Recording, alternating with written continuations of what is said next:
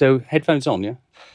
Is there a left and a right? Where do you find left and right? Almost always the cord is on the right-hand side. Is it? Oh, Right, there we go. right, I can hear.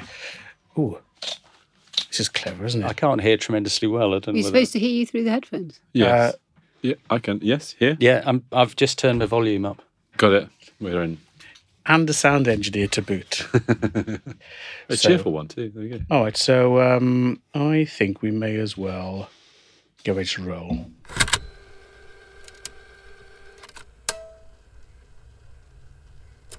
Hey, mics are on. Welcome, everyone, to the Retail Craft podcast. Let's not hang around. Jamie, David, Emma, lovely seeing you in the studio. Thanks for coming. Let's just tell everyone who you are. Jamie, my co-host, what are you up to? Who are you? I ask myself every day. Jamie Merrick. I work at a company called Salesforce and been in retail for quite a long time. So looking forward to discussing it with you guys. That's great. It's a change for us to be off camera after our video interviews where people told us we were better suited to radio. Yeah, no, I was told that several times. That's great. Hey, David, who are you? I'm David Conn. I'm the Customer Service and E-commerce Director for Heels, the furniture store. Right, so everyone's getting very excited at that. And Emma, lovely seeing you. And you, Ian. I'm Emma Herod, editor of Internet Retailing magazine. And Emma has been doing our magazines for 12 years now. So we're going to be not only listening to some of the new interviews you've done, but maybe picking through the archive at some great interviews as well. So we call it Retail Craft because we're really interested in what the best retailers and the best people in the best retailers are up to. So it's a chance to maybe open the kimono and have a chat with people. So David, thanks for not yet opening the kimono, but welcome. Tell us a bit, first of all, about Heels and your role there. Okay, so Heels is a business that's been around for over 200 years. We were founded in 1810. We put our store down on Tottenham Court Road just about exactly 200 years ago. And the current store is just over 100 years old. We've always been in the premium furniture and homewares sector.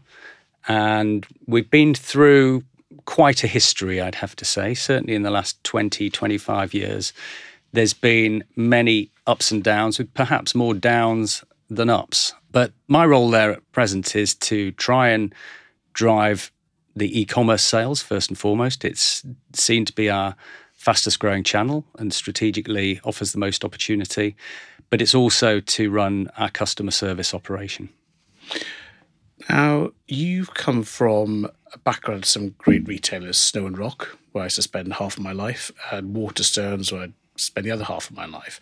But now you've gone up, you've had some noughts to the price point, so expensive sofas, bespoke furniture, and of course you can't just walk in and grab things. So what's the change like when you take digital selling into something with 12-week lead times, longer consideration periods, and just a more complex product set?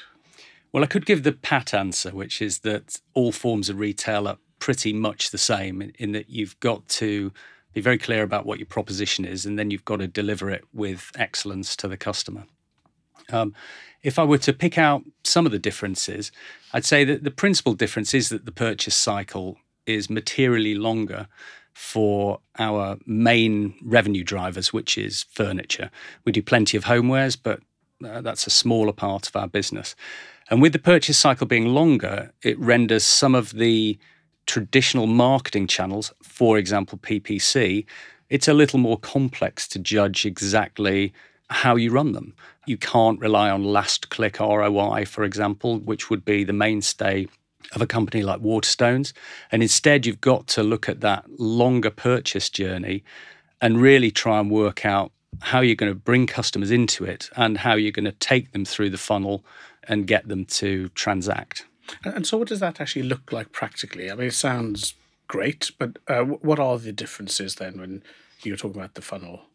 Well, I'd say if we were to take PPC as an example, as I say, typically a company is judging its PPC spend on the last click ROI. But if we're trying to sell sofas, where often the purchase is going to end up in the shop, or we're trying to sell £3,000 dining tables, realistically, the person who arrives at our site from a paid click is very unlikely to purchase in that visit. So we have to look at our paid search campaign in a different way than I would be used to. For example, the sofa campaign, we accept that it's going to deliver a lower ROI than perhaps the tableware campaign. The second thing is we put a lot of focus on trying to capture purchase intent, because once we've got somebody to the site, the chances are they're not going to transact on that visit. And so we have to really try and understand where they are in their journey.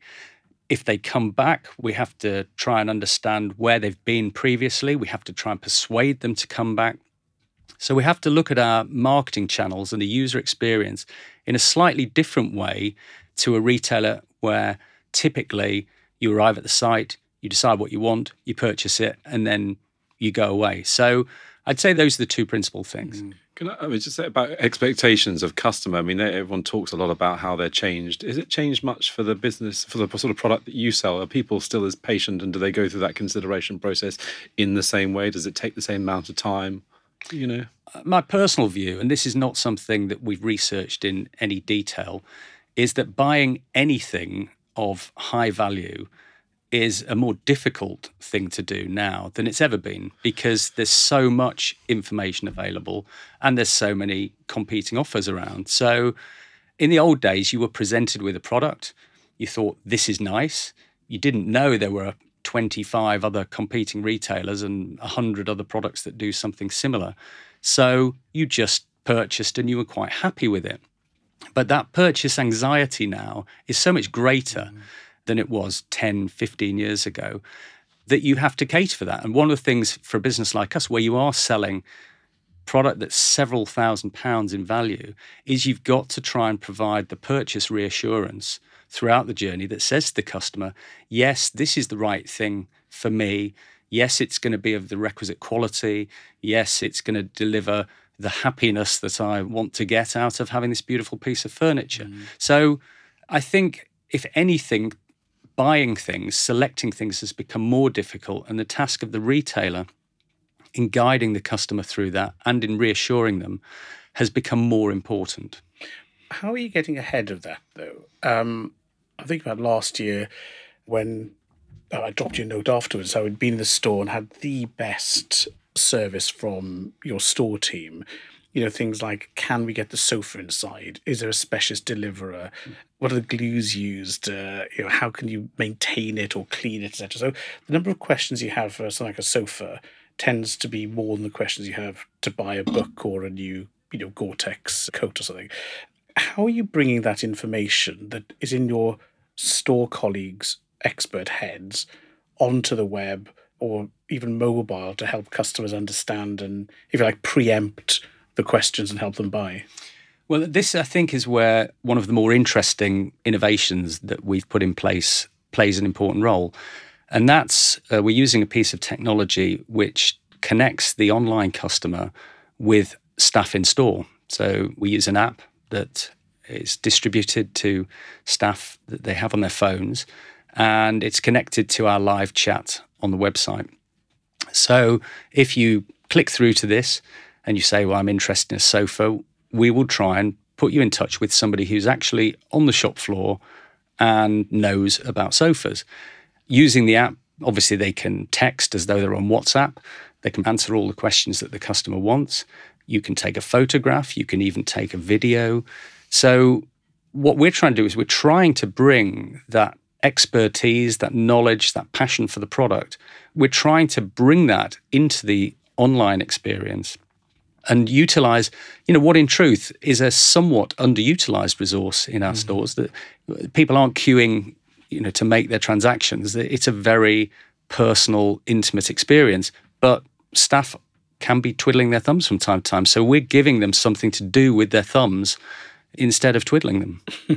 And how has that been received? Was that, an imposition from corporate overlords or a welcome release of talent and expertise? I mean, how does that go from great idea and technology to rolling out on the shop floor and behind the scenes?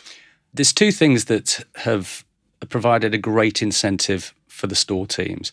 The first is that we are able to attribute a conversion online to the conversation that the staff member has had, and we're able to incorporate that into our commission structure. So A guy in store will receive commission for any online sale that's made.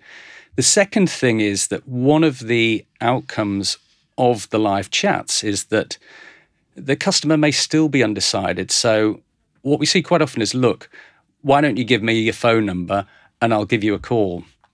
And what we've seen in the Kingston store, which is the one which has really picked this up with the greatest appetite, is they have made a large number of transactions that go through their store number because they've instructed or they've asked the customer to make a phone call, and then they've taken it as a telesale. So two really good incentives. Kingston have really grasped the opportunity. They're a smaller store than Tottenham Court Road, but because they've really got into this, they've been able to drive far more of these referred sales than Tottenham Court Road have. So it sounds like there's a kind of a bit of a symbiotic relationship between the two, digital and in-store.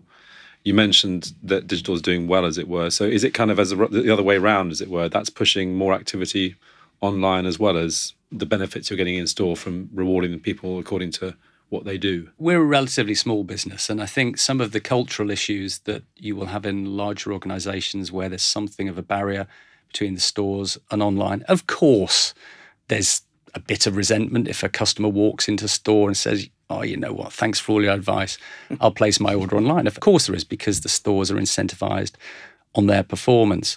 But I think the issues are significantly less than I've seen in most of the other retailers that I've worked for.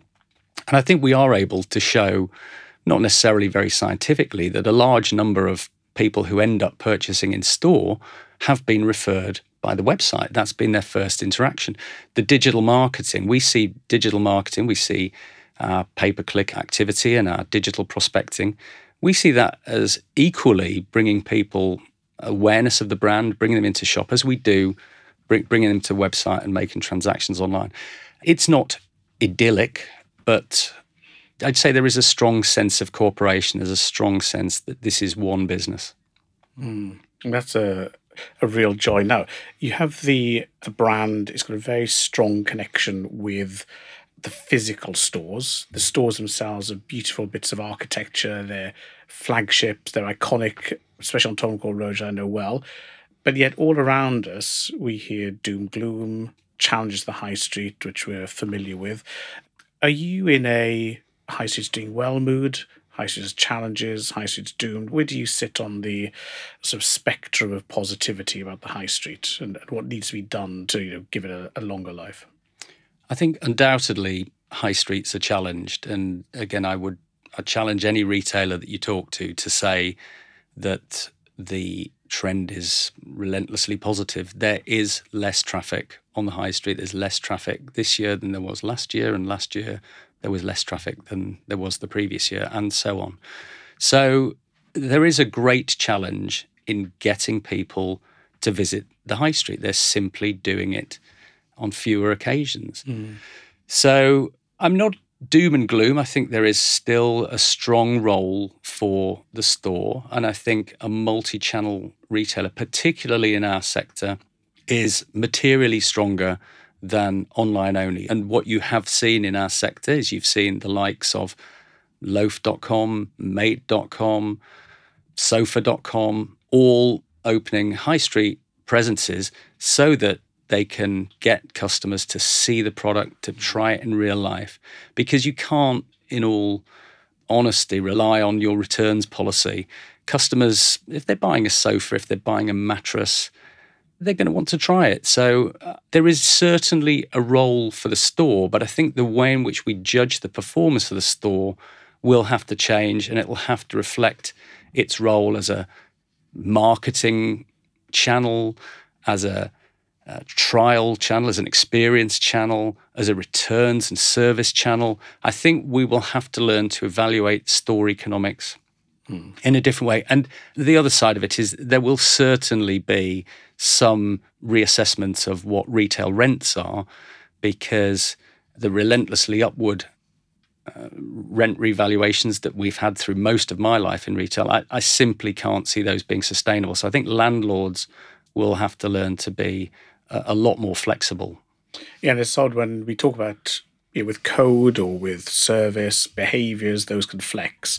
Leases are one area that just hasn't flexed enough for maybe the agile business. So I think that's a topic we'll definitely return to in future. But just sticking with the store, in the furniture sector, there's a lot of digital innovation with Made having a showroom, design your own, IKEA now going all guns blazing with VR, AR, every R going. What are you doing that's exciting you to amp up or turbocharge the store experience, if anything, or maybe these are just gizmos? What's exciting you about the digital store? So we have tried a number of in-store innovations, handheld devices, and we've really struggled to find meaningful use cases or solid performance out of any of them. So in a way, we've retreated from some of that more innovative stuff. What we have done is, for our sofa ranges, we've introduced now 3D or 360-degree rendering of all of our sofas in all of the Heels fabrics. And we're finding that that's used a tremendous amount by the guys in store to demonstrate what a product will look like. Because, of course, we generally will only have one version of a sofa or an armchair in the store, and it'll be in one fabric. So what we're trying to do is we develop something for the digital experience, but we have half an eye on how that might be used in the store environment. I think the next step will be AR. I have no doubts that at some point that will become more significant. People ultimately want to see what their furniture is going to look like in their environment. But I think it's unlikely, in all honesty, that Heels will be leading the charge in that regard. I think we'll wait until we see a really solid app that we can then plug into, and we'll go along with that, because I think there's definitely scope to say, show me what this is going to look like in my living room. What's the feedback of data from all these activities you're doing in store, whether they're the new ones or the existing ones of selling furniture? Do you feel like you're able to capitalize on it? Do you think that there's the opportunity exists? I mean, we saw some data which we did with Deloitte recently, where people using data are twice as likely to perform better, 10% plus or whatever the report said. So do you really feel like the opportunity is there, or is it just a bit difficult right now? We're a small company. We don't have teams of analysts running around analysing things. We also, because we're a small company, are not able to execute hundreds of micro initiatives. So we have to be tremendously focused about what we take an interest in and what we execute against. We can only do a limited number of things well at any given point in time. One of the issues of being a relatively small company is you don't get a lot of usable, and I use the term advisedly, you don't get a lot of usable data. So for us, we're a little more anecdotal and qualitative, and we tend to rely on that. Obviously, if we create digital initiatives, if we redesign elements of the website, then we try and deploy as much analytical weight as we can. But I think big data, the use of data, it's great if you're Uber or Google or Deliveroo, but when you're a business the size of ours, selling a wide range of product, it's not quite as straightforward to find really productive ways of deploying and using that data. So I think the opportunity is there, but I think probably reassuring for everyone to know that actually it's quite difficult, and everyone's probably not on the same boat. I just think I'm imagining loads of people smiling, thinking, "Thank God for that." But I think one of the things that we've been working on is how you use other people's big data and AI. So plugging into some of the big data sets, the big cloud capabilities, and I think that's something that we'll definitely return to later this year. David, you've balanced pragmatism with ruthlessly looking at returns and evaluating things. When you head back to the office later, what's exciting you? What's the next interesting thing on your list of challenges to knock over? We've launched a couple of initiatives recently that are in their early days. So we're working with a new basket abandonment and browser abandonment email service, where we're trying to be far more proactive, both about the collection of email addresses, which has become more difficult through the standard routes post GDPR. But we're also trying to understand where the customer is in the journey so that we can send them an appropriate basket or browser abandonment email. Because again, coming back to my point about intent, for us, intent is the biggest driver. It's a bigger driver than CRM. It's a bigger driver than profiling of customers. If somebody's searching for a sofa and they've arrived at our site, that's a great indicator that they're interested in sofas and hopefully that they're interested in buying them from us. So we're really trying to get to grips with this new provider that we're using. A second thing for us, and I'd say this is a bit less exciting and is a bit more a business issue that we're trying to resolve, is we're really focusing on how we can improve the post-purchase customer experience, because many of our products take a significant amount of time before they're delivered. And in the world of furniture, there can be delays, there can be delivery problems. So we're spending an awful lot of time at the moment looking at how we can improve the communication process, how we can improve our tracking of where the order is, and how we can respond as quickly and effectively as possible to customer queries. So a bit less excitement, bit more requirement. Excellent. Well, look, and I think blending those two sides of e-com and customer service, building customer value, fantastic. Now, don't go away. Even though we are now turning to Emma. Welcome back, Emma. So, Emma, you've been doing our magazine for absolutely forever. A few years. And, it's a thematic magazine focusing on long-form interviews and analysis. And one of the things I wanted to catch up on with you is, moving from a smaller business now to some of the giants, the supermarket sector. So you have been doing lots of interviewing of supermarket people recently. So Chris Conway from the Co-op was on the cover last month. Maybe let's just catch up and just hear what your thoughts were on your conversation with him. Yeah, the interview with Chris Conway was interesting because the Co-op has the, advantage of being a cooperative in the same way that John Lewis is, but they're not online in the grocery sector.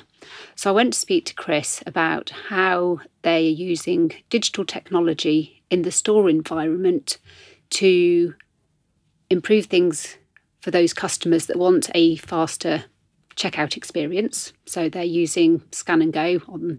You scan the product on your own mobile phone using their app. You then check out, paying with your mobile. Don't have to interact with anybody at all. But they're a convenience retailer. So lots of people are just dashing in, picking up sandwich, bag of crisps, drink or whatever, dashing out again. Or there are the community-based or the community shops where people want to go in and have a chat with the person at the checkout. So they're having to balance what each of those different customer groups want to interact, how they want to interact, what they want to buy, where there are gaps on shelves, if need be, using images from CCTV that can highlight what isn't there or what might be in the wrong place, using facial recognition to recognise the delivery drivers coming in so the door can be opened, let them in. That facial recognition could also be used to check that the customer is the right age for buying age-restricted products at self-checkout.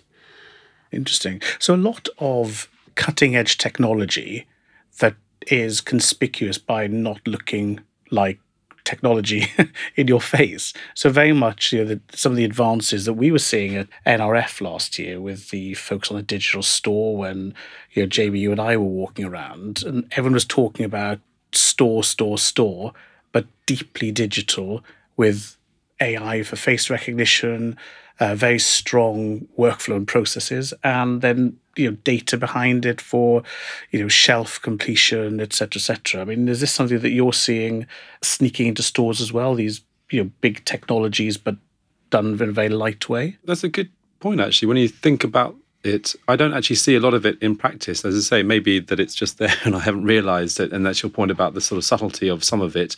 It's not quite always in your face. But, if you look out to the east, the Far East, there is all sorts of videos on there about, a brand called Hema, a supermarket out there. And it's just extraordinary what they're doing. And that's literally in your face technology, all sorts of, selections of products and scanning and this and that and the other. And so it's definitely happening out there. I don't feel it here. But, having read some of the stuff that you've been coming up with them, it's interesting to see that it's all being trialed. I hear a lot of it, the trialing, and it's going to be interesting to see what comes out and is practical. I think the 30 plus facial recognition, for example, is a very simple, fantastic step. Although I get delighted by the fact that someone comes up to check my ID, I really, in my heart of hearts, know it's not going to be because they think I'm too young. It's just a pain. And when I'm in the local supermarket near where I live, the queues are sometimes never ending. So it'd be fascinating to see it. And I see that the Co-op has got some interesting stuff going on. So long may it continue. Yeah. And it's interesting that Chris is balancing the environment and experience for their store colleagues as well. I think this is something we're seeing coming out a lot, which isn't just all about the customer. It's about making their staff more effective, better workplace and so on. So I thought that was intriguing. They're wanting to make things simpler for the store colleague so that they have a better work life. The operations more efficient, but also in the same way that lots of other retailers are doing, it means those store staff then have time to spend with the customers. Excellent. It's always been a very inequitable relationship, hasn't it? Because people are walking in with this fantastically powerful device, i.e. their phone, and they can do all sorts of things, yet the person standing there who's just put some stuff on the shelf or whatever they've done are not equally armed. It's not exactly fair. So it's good to be balancing up. And also not just outsourcing your processes to the customer as well, yes. But giving them an experience. But while we were talking to Chris, the news of Asda Sainsbury's was also coming out, and you covered that as well. So how do things look from that vantage point? Well, one of the big things that's come out from that announcement was that they're targeting savings of £500 million through operational efficiencies. That's not a small number. Which, there's Co-op trying to get efficiencies through helping its store colleagues. The Sainsbury's Walmart announcement, you think, well, how are they going to be getting their operational efficiencies? But also, what's that going to mean for their suppliers?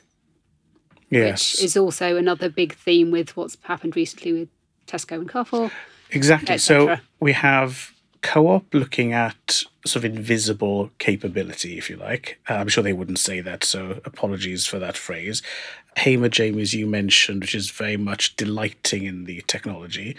Asda Sainsbury's, who are putting together very capable direct-to-consumer services. But then Tesco, Carrefour are really saying, we're going to stay our own brands. They have a very small market overlap in terms of footprint, but yet, again, a pressure on suppliers' efficiency scale.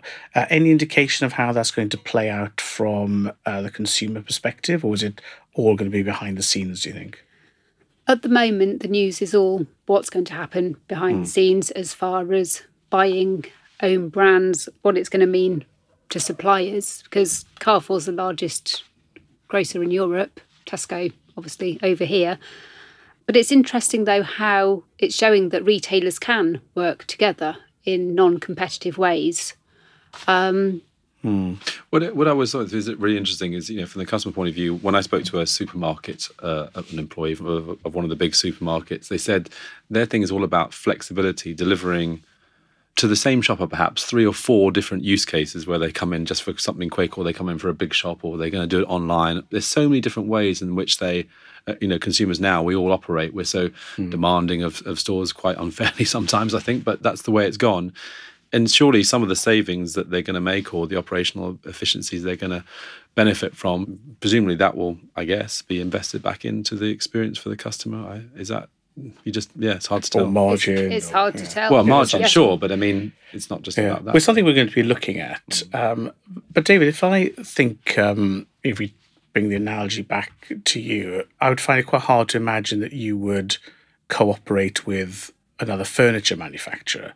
Am I wrong? Or, would you share factories? Would you share craftspeople? Or is that something that is, very much baked into your brand and the product? That's a great question. The furniture supply chain for most furniture retailers, or providers is pretty hard work. When you're IKEA and you're producing things in the tens of thousands, then it's a little more straightforward. You can take control of the supply chain. When you're a business of our size, it's very difficult to get a real control and a real efficiency in the supply chain. So I'd say it wouldn't be beyond the bounds of possibility that we might cooperate with other players, particularly those in other countries that we don't really compete against. It's very difficult to get scale and at the same time manage your stocks and grow to a size that is profitable. And we've seen that with some of the real high growth stories in our sector. They're buying growth. They're trying to get to a point where they're efficient enough to make money, but thus far struggling. So it's not beyond the bounds of possibility that we might cooperate. Great. Well, look, on that positive note of cooperation, we will be coming back in the near future to the supermarket sector because we're working on a research sector report for that. Emma, you'll be joining us in the next issue where we're going to look at some of our other interviews. So thank you very much. David, thank you for being so open. Jamie, great chatting with you again. So we'll leave it here for this episode, but we'll also put in the programme notes links to the Deloitte report that Jamie mentioned, as well as the magazine articles and a transcript. So thanks for listening. I think I should now tell you to subscribe using whatever RSS or podcast reader is your favoured one. But we look forward to being in your ears again soon. Thank you.